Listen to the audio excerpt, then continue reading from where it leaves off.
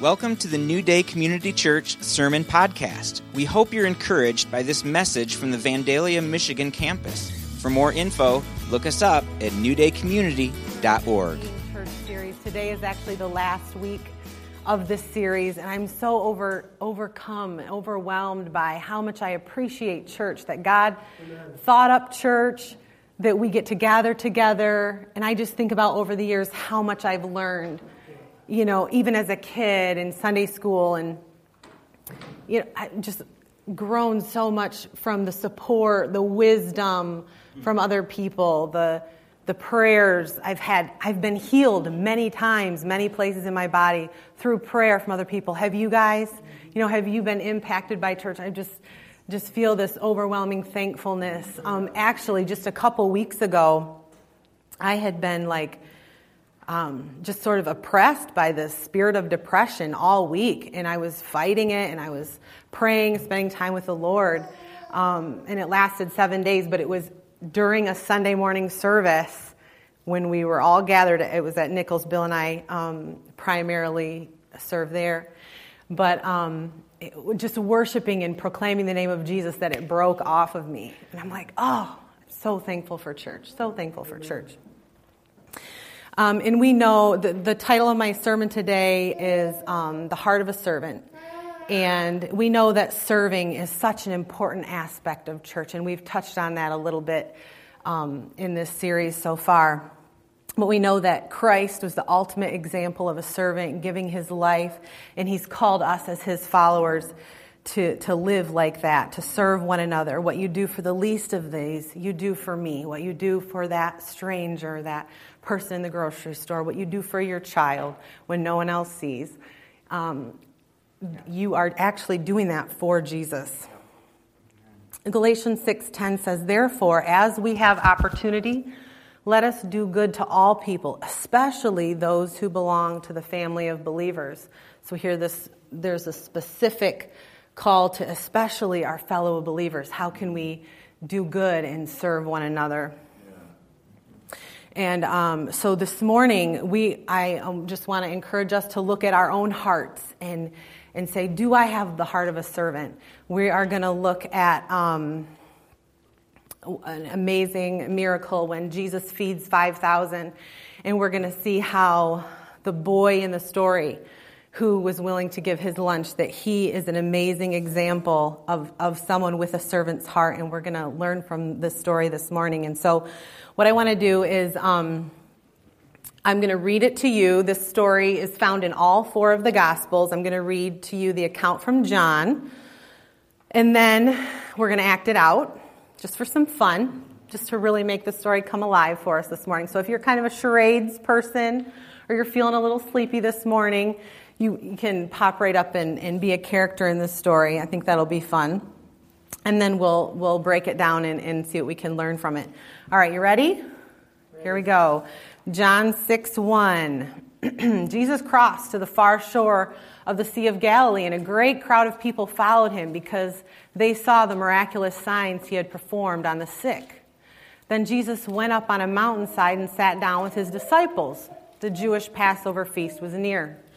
When Jesus looked up and saw a great crowd coming toward him, he said to Philip, "Where shall we buy bread for these people to eat?" He asked this only to test him, for he already had in mind what he was going to do. Philip answered him, 8 months' wages would not buy enough bread for each one to have a bite. Another of his disciples, Andrew, Simon Peter's brother, spoke up. "Here's a boy with 5 small barley loaves and 2 small fish, but how far will they go among so many?" You can tell that Andrew's a little bit like his brother. That sounds like something Peter would say, what everyone's thinking. Really, Jesus, how far is this going to go among so many? But Jesus says, "Have the people sit down." There was plenty of grass in that place, and the men sat down, about 5,000 of them. Jesus then took the loaves, gave thanks, and distributed to those who were seated as much as they wanted. They did the same with the fish. When they had all had enough to eat, he said to his disciples, "Gather the pieces that are left over. Let nothing be wasted." So they gathered them and filled 12 baskets with the pieces of the 5 barley loaves that were left over by those who had eaten. All right. So now it's time to act it out. Who wants to be some disciples? I need some disciples. Shad, you're good? Okay. Shad, how about do you want to be Philip or Andrew? Come on. I need a few. Jamie, come on up. I need a Jesus. Bill, will you be Jesus? Sure. Okay, a couple more disciples. Come on, Nina and Paul, you guys can be disciples. Micah, will you be the boy willing to give his lunch? Okay, you can sit down because you're in the crowd. And then you guys are actually all participating because you're the multitude who is going to be very hungry in just a minute. Okay? Okay, so we're going to see all of their charade skills at its best. So Jamie, you be Andrew, and Shad, you'll be Philip, and Bill is Jesus. And then you guys are all disciples, okay? So, all right, so here we go. So you guys are actually all very tired. The disciples, you were just sent out 2 by 2 to preach the gospel. You've just come back. You're reporting to Jesus how it went. You're tired. Jesus is quite sad. John the Baptist has just been beheaded. And so Jesus says, you guys need to come and rest. You need to come and eat. We need to get away. And so you're actually taking your disciples away to a solitary place for some rest. So go to this imaginary solitary place. But but this large crowd has followed. You get there, it is not a quiet, solitary place because there's all these people. I just want to take a nap. And here's Jesus. He has compassion on the crowd. He sees that they're sheep without a shepherd, and so he begins to teach them, and he begins to heal their sick. Is anybody sick this morning? Jesus healed their sick. Okay, and teaches them many things. Now it's all day. Now it's really late, and you smart disciples are noticing how late it is. And so you say to Jesus, send Jesus, send these people away. So tell him, you need to send them. They need to go get food. They're going to have to go somewhere to a neighboring village. They need to find some food. But then Jesus tells his disciples, you give them something to eat. And in fact, he whispers to Philip, he says, where shall we buy bread for these people to eat? Ooh, good job, Shad. Ooh. And then Jesus says to his disciples, well, what do we have? Go and see. So you tell your disciples, go and see what there is. What do you think's out there? Let's see. Go and see. Go among the people. What do they have? Go and see. And then Andrew finds a boy. Andrew, you come back and you have a boy who has Micah offer he's the boy. He says, I have a lunch. Okay, so you come with Andrew and you bring it to Jesus. And here's his lunch. He's going to give that. And so Jesus takes that. He gives thanks for it. Thanks. And he begins to break it. Thank you.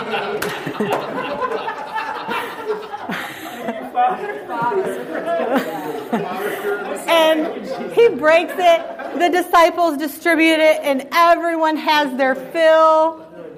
Yeah, and there's some little tuna cans for the fish.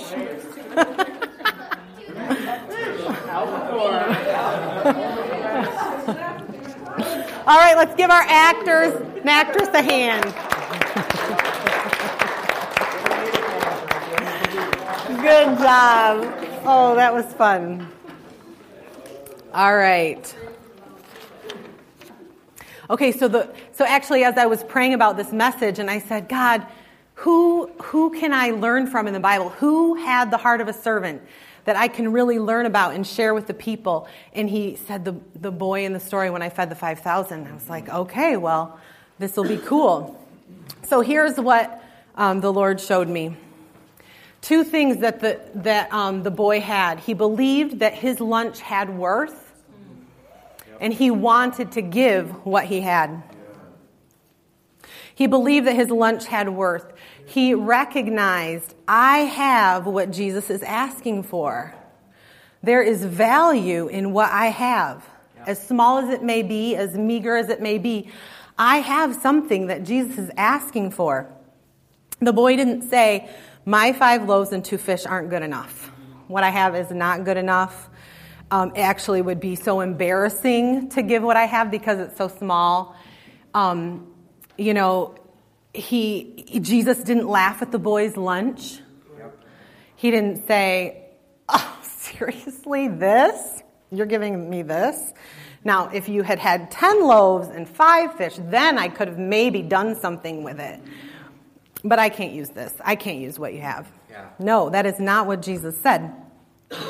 He used what the boy gave, because it didn't really matter how much the boy had, because it was Jesus who was going to do the multiplying. It was Jesus who was going to do the feeding. He was just looking for a servant to see that, oh, I have something that Jesus is asking for. I have something that I can offer, and it's up to Jesus to use it. I'll serve, I'll sacrifice, said the boy. The boy didn't say, well, I'm just a kid. He didn't invalidate himself. How could I possibly make a difference? The other important people should do it. I'm not important. I shouldn't do it. He didn't invalidate himself because of his age or because of any reason. But you know what he had? He had the faith of a child, and he was a child, so that was probably a little easier for him to have the faith of a child. We adults, have to work at that a little bit more. But it was so simple. Jesus needs food. I have some. As simple as that. A simple faith. He didn't overcomplicate anything. In Matthew 18, the disciples ask Jesus, who is the greatest in the kingdom of heaven? And Jesus actually calls a little child and said, I tell you the truth, unless you change and become like little children, you'll never enter the kingdom of heaven. Therefore, whoever humbles himself like this child is the greatest in the kingdom of heaven. And so any opportunity in life, guys, that we can be more childlike in our faith and the way we interact with God, the better. That is how we enter the kingdom of heaven. And it's through humility also. Humility is so important. So the application for this first point, do we see value in what we have? Or do we invalidate what we could give? Or do we invalidate ourselves? Are we looking at our lunch with only natural eyes? Or do we have the faith of a child and factor in Jesus' ability to multiply and use what we can offer to feed others? Okay, point number 2. He wanted to give what he had. He was willing. He was actually willing to go without food for others. He didn't know Jesus was going to multiply it. He thought he was going to be hungry, probably. Because in the natural, if I give you something, I don't have it anymore. That's how it works, right? But God doesn't work in the natural. He works in the supernatural. So actually how God works is when you give God what you have, you end up getting more than you had before. So everyone ate their fill. He could have eaten way more than 5 loaves and 2 fish. What if the 5 loaves and 2 fish wouldn't have filled him up? They all ate their fill. And so he was willing to give what he had. He was willing to go hungry. But with God, that's not how God works. That's not how he treats his servants, his willing servants. He fills them. But why did the boy end up getting filled? It's because he stuck around. He stayed. He put himself in position to be fed. What if he had said, Here's my lunch. I've done this good deed. I wanted to give it, but now I'm without. Now I'm going to be hungry, so bye. I'm going to leave now. No, he stayed. He sat down in groups of 50. He sat in community. He put himself in position to be filled, to be fed. What if you make coffee, or what if you serve here at church and you just came and made the coffee and left? Or you just poured out and you left, and you never put yourself in a position to be filled.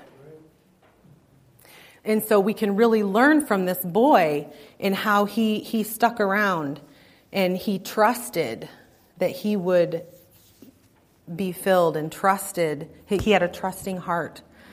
So I'm sure you guys have thought about this before when you've read this story.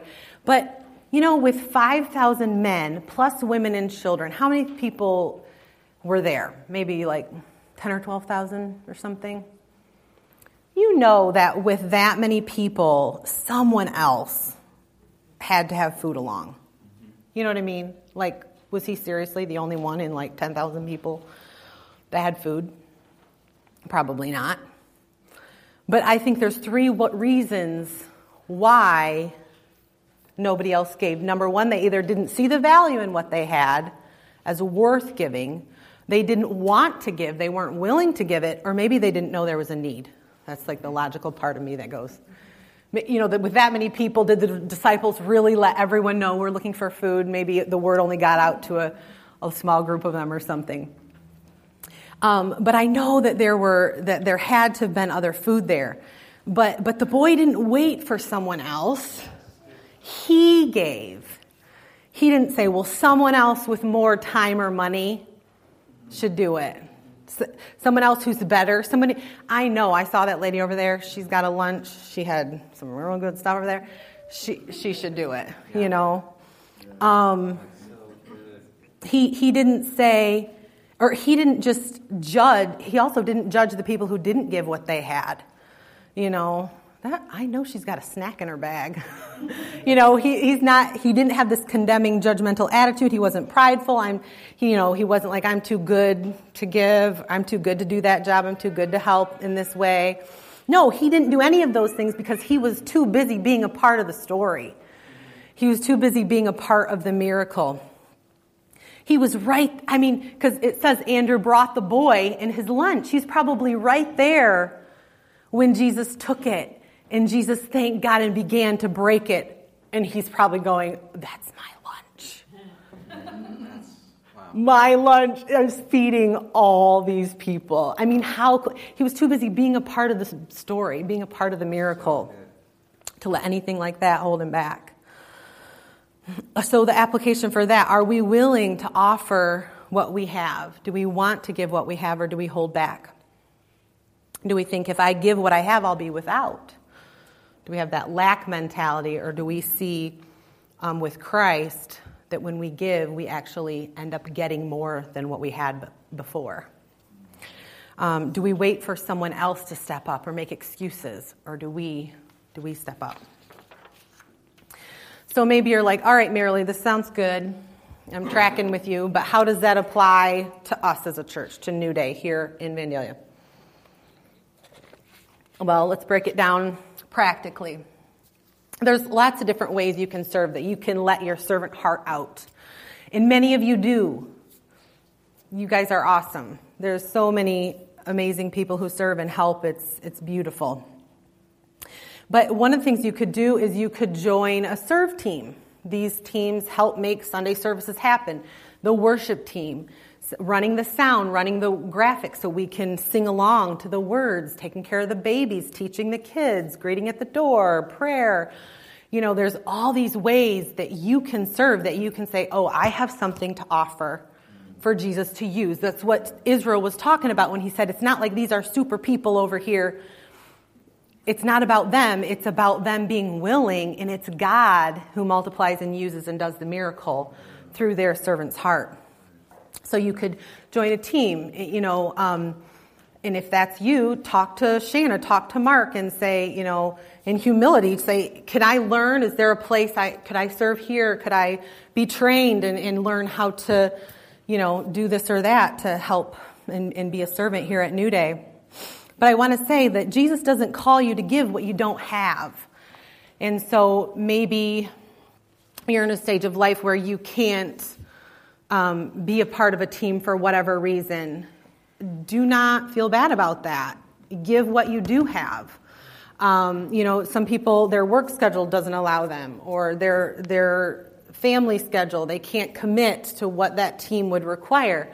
Well, that's fine, but you still have something. You can serve by giving a hug, give an encouraging word. Someone who's going through something that you've been through, you could pray for them. You could invite somebody over to lunch and bless them.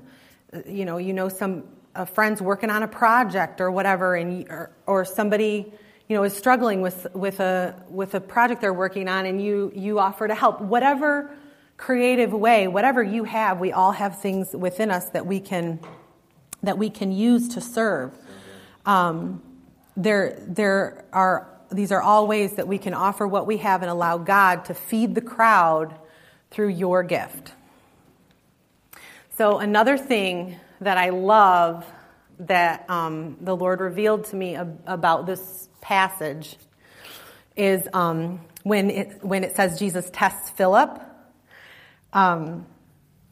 It says, when Jesus looked up and saw a great crowd coming toward him, he said to Philip, "Where shall we buy bread for these people to eat?"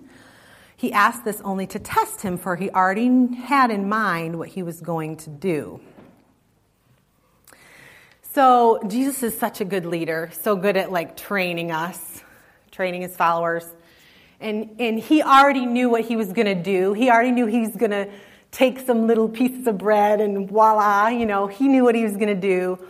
But he wanted to see how Philip would look at the situation. He drew him in. Philip, here is this natural problem. All these people who are hungry. Are you going to see a supernatural solution, or are you going to see a natural solution? He wanted Philip to get it. And Philip, in this case, obviously had a very natural solution. And he's like, 8 months' wages, everyone will get a nibble, But he drew Philip in. He needed Philip to get it because he had great things that he was going to do with Philip. And so he had to show him, look through supernatural eyes, because this is the same Philip who in Acts 8, Jesus says, "Go down this road, catch up with that chariot." And Philip's like, okay. This is pretty radical. He's pretty used to the supernatural by now, right? He got it. He really got it. He catches up with the chariot. Jesus is like, stick with it. So he's just staying with this chariot. How fast is he running? I don't know, but it's pretty incredible. And then he's overhearing that the eunuch inside, this man inside, is reading the scriptures and is confused and doesn't even know what they mean. So the eunuch is just keeping pace with the chariot. Hey, I could explain that to you if you want. And so the eunuch's like, sure, come on in. So they pull over.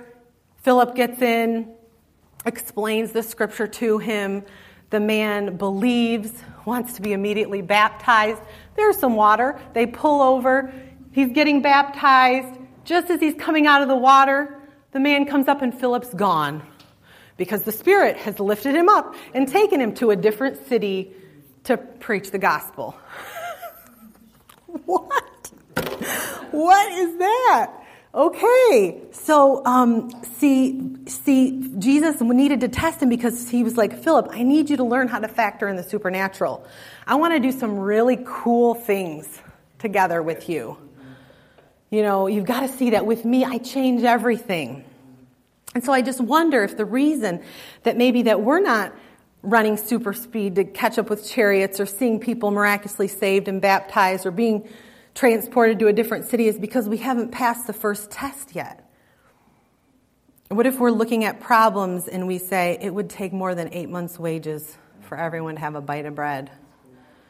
What if we're still there? What if we see all of our problems just with natural eyes? kind of a negative, no hope. And Jesus is saying, look through supernatural eyes. Everyone can have their fill. That is what I want you to see.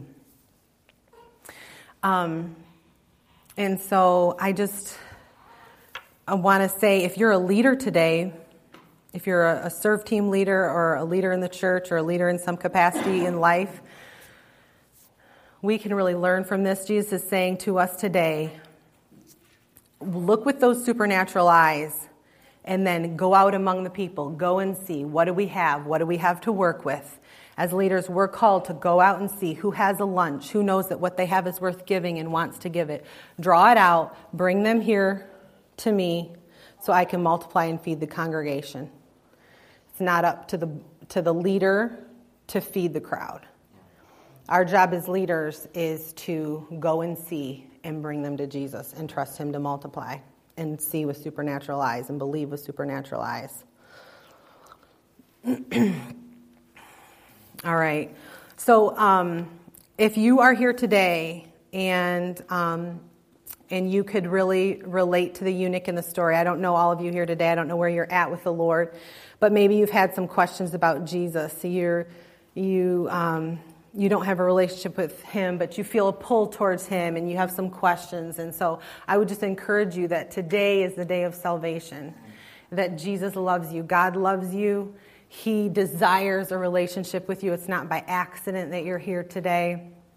And so I'd encourage you, before you leave, talk to someone, talk to me, someone on the prayer team or whoever brought you, and learn how you can come into relationship with the Lord today. It's amazing. He's such a good God. So just in conclusion, sorry, I got behind on my slides. That I've really, attempted to describe for you a servant's heart, and, this is the kind of heart that we are striving toward to have. And if, as I've explained it to you this morning, you say, yeah, that's me. I've got it. I've got this servant's heart. I know I have something to give, and I love to give it. Then great. I hope today has just been a good reminder for you to stay the course. But if your attitude towards serving isn't like the boy in this story, then today is a great day to repent and change and begin to have a servant's heart. And maybe you say, well, Marilee, I'd love to have a servant's heart. I'd like to do that, but I am stuck. I've been insecure my whole life. Or, if I give, I just have to take care of me, because that takes all my time and energy just to take care of myself. Well, I'm just going to plug Healing and Restoration really quick. If you have these things that hold you back, insecurity, fear, lack of trust, pride, well, there's probably something that happened in your life, or lots of some things that happened in your life, or there's been a pattern in your family line, in your generational line, that is keeping you bound. There's a wound, there's a stronghold that can be broken. You can be set free, because all the emotional energy that it takes for you to tend to your wounds, to hide your wounds, to compensate for them, to make excuses for them, that is all emotional energy that could be freed up for you to put that emotional energy elsewhere, to encourage someone else, to serve somewhere, and you don't have capacity if you are so bound by whatever wound, whatever that is that's holding you back. And I want to just say, if you grew up in a time where you were taught something tough happens, forget about it, it's in the past, move on. You don't look back at it and evaluate it. And if you grew up like that, it might be hard to hear about healing and restoration, because I'm asking you to look back at it, telling you it's important to be healed so that you can move on. So I just encourage you to please consider the benefit of healing and restoration in your life, especially if you grew up that way, because it really does hold you back, and I don't want you guys to be held back in any way. We want to be a church free and just full of people with the heart of a servant.